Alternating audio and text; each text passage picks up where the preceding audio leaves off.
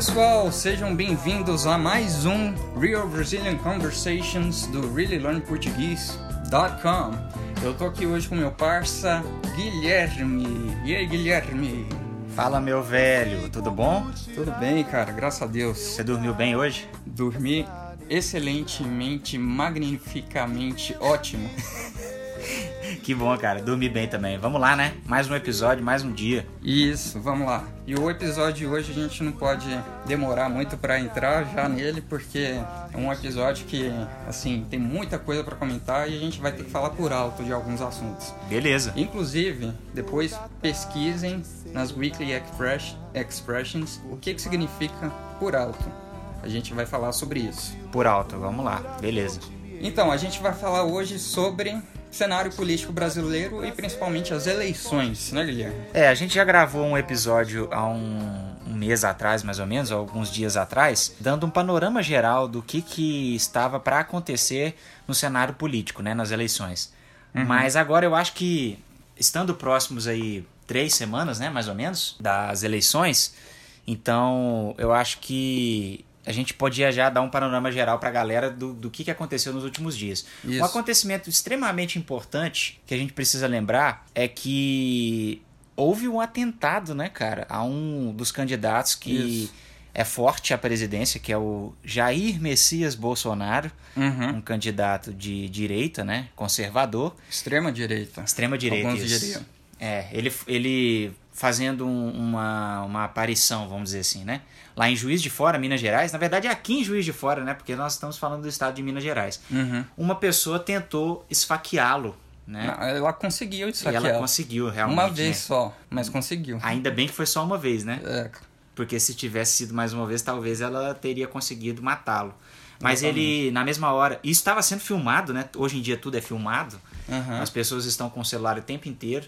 Tava tudo sendo gravado e deu pra ver exatamente o momento em que a pessoa enfiou a faca no estômago do Bolsonaro. E aí ele foi pro hospital. Muitos disseram que mais 5 minutos ele não teria sobrevivido e ele já passou por umas 2 ou 3 cirurgias e está se recuperando, né? Ele tá na UTI ainda. Dizem que ele vai sair daqui uns 6 dias, mais ou menos. Pois é, e agora Isso é um período da data crítico, que né? a gente tá gravando, que é dia 15 de setembro, viu, gente?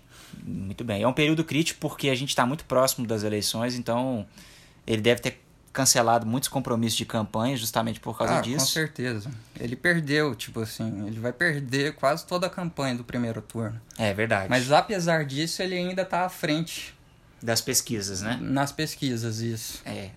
Existe uma grande chance dele ganhar, só que o que eu temo é o segundo turno, né? Eu acredito que no segundo turno os outros partidos vão descer a lenha nele. Isso, exatamente. Vão descer a lenha nele, vão se unir e eu acho que, não sei, vamos ver. No segundo turno ele tem uma chance, não tem tantas chances quanto no primeiro turno. Então, vamos ver o que vai dar. E só comentar 2 coisas rapidinho. No Brasil, a situação política tá tão assim... Crítica, eu acho né? que é a pior eleição que a gente vai ter em vários anos, desde a Constituição de 88, que tornou o Brasil uma democracia com voto livre para todos os cidadãos. Primeiro, o Lula tá preso. Isso. Ele tentou de todas as formas concorrer à presidência. Isso, não conseguiu. E mesmo dentro da prisão, mesmo não conseguindo, o nome dele aparecia como absoluto ganhador nas pesquisas. Talvez até em primeiro turno. Sim. Então, primeiro, a gente teve um candidato que está na prisão e estava à frente das pesquisas. Tentando. Com uma margem muito grande. Agora a gente tem um candidato que está hospitalizado. Ele esteve entre a vida e a morte. E mesmo assim ele está à frente das bem pesquisas. À frente. O segundo candidato está à metade da intenção dos votos. Que é o Ciro? Não, o Haddad e a o Marina. Haddad e a Marina. O Haddad e a Marina estão empatados. O Haddad, que por sinal veio no lugar do Lula. Ele era para ser o vice do Lula e ele foi prefeito de São Paulo por algum tempo. E como o Lula não conseguiu, né, fazer sua candidatura, o PT lançou o... É Paulo Haddad?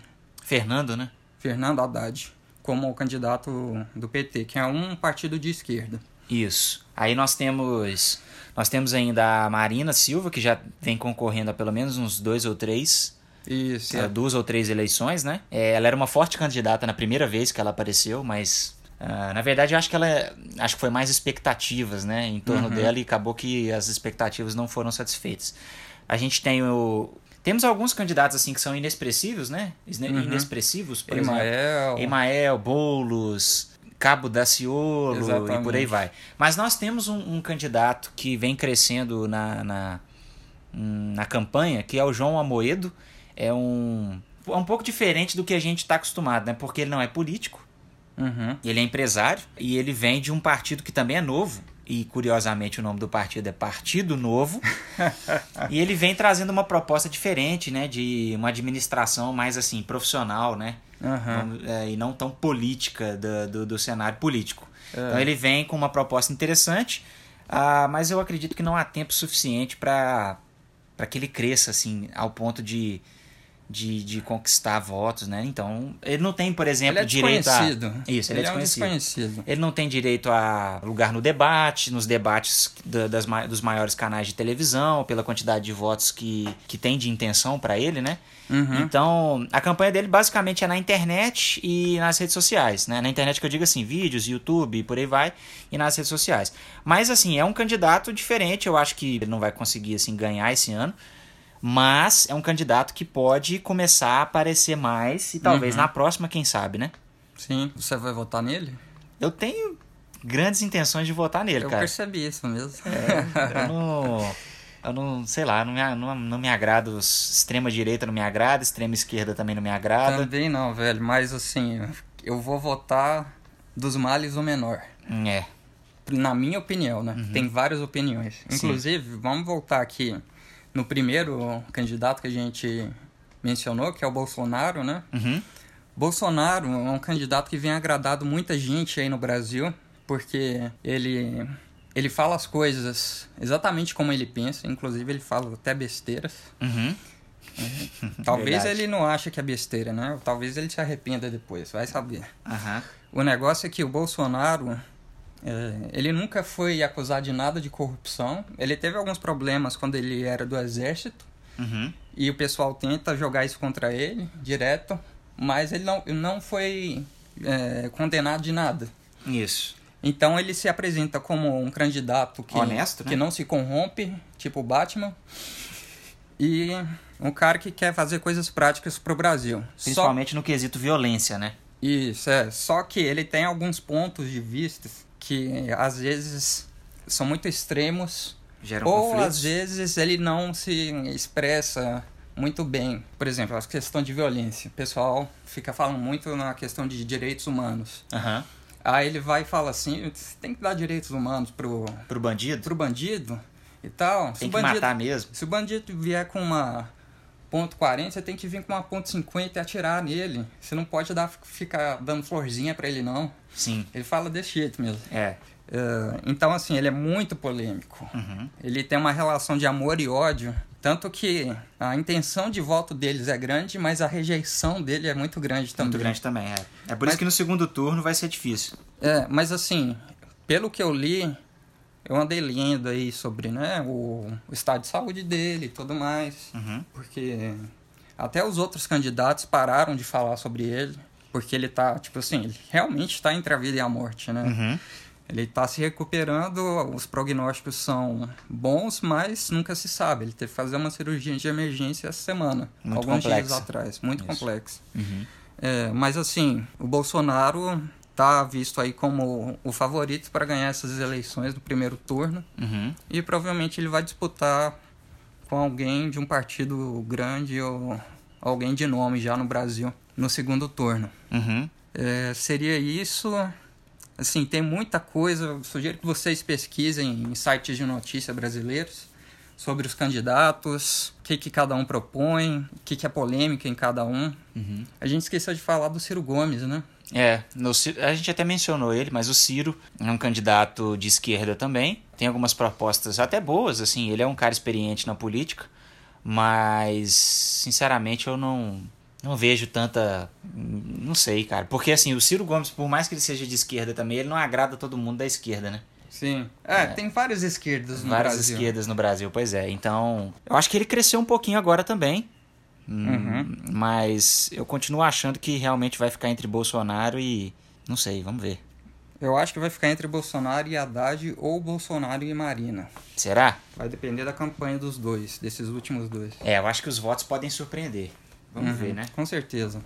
Mas é legal ver a situação assim, legal entre aspas, né? Não que eu ache legal o que aconteceu de atentado, mas é interessante você ver que algumas coisas são chaves assim para definir, né? Engraçado isso, né? Por mais que esse Bolsonaro subiu nas pesquisas depois que ele foi esfaqueado, assim, pois é, com bons pontos aí. Então, cara, muito estranho demais, né? Você lembra do Eduardo Campos? Lembro, foi morto. Foi morto não, na verdade, não se sabe, né, exatamente, mas o avião caiu, né? E a Marina era vice dele. A Marina era vice dele. E a Marina, de repente, ficou em primeiro lugar, mas depois foi caindo. Exatamente. Então, a eleição o negócio se define, assim, muito próximo das eleições mesmo. Exatamente. Bom, pessoal, acho que é isso que a gente pode falar agora, para não ficar muito longo. Espero que tenha informado vocês aí. Deixem seus comentários aí na nossa página, no iTunes. Se quiser mandar e-mail pra gente perguntando alguma coisa, fica à vontade. E provavelmente a gente vai gravar no mês que vem mais atualizações aí sobre as eleições brasileiras.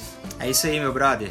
É isso aí. Valeu, galera. Valeu, um abraço, galera. Tchau, tchau. Dá joinha lá no... Joinha não. Escreve lá se você gosta desse podcast. Considere comprar a assinatura Premium para você ter aí várias opções de ler o texto ao mesmo tempo que a gente está falando. Mas se você não quiser também, curta aí o áudio somente. É isso aí. É de boa. Tamo junto, hein? Tamo junto. Até mais. Até mais. Essa é a noite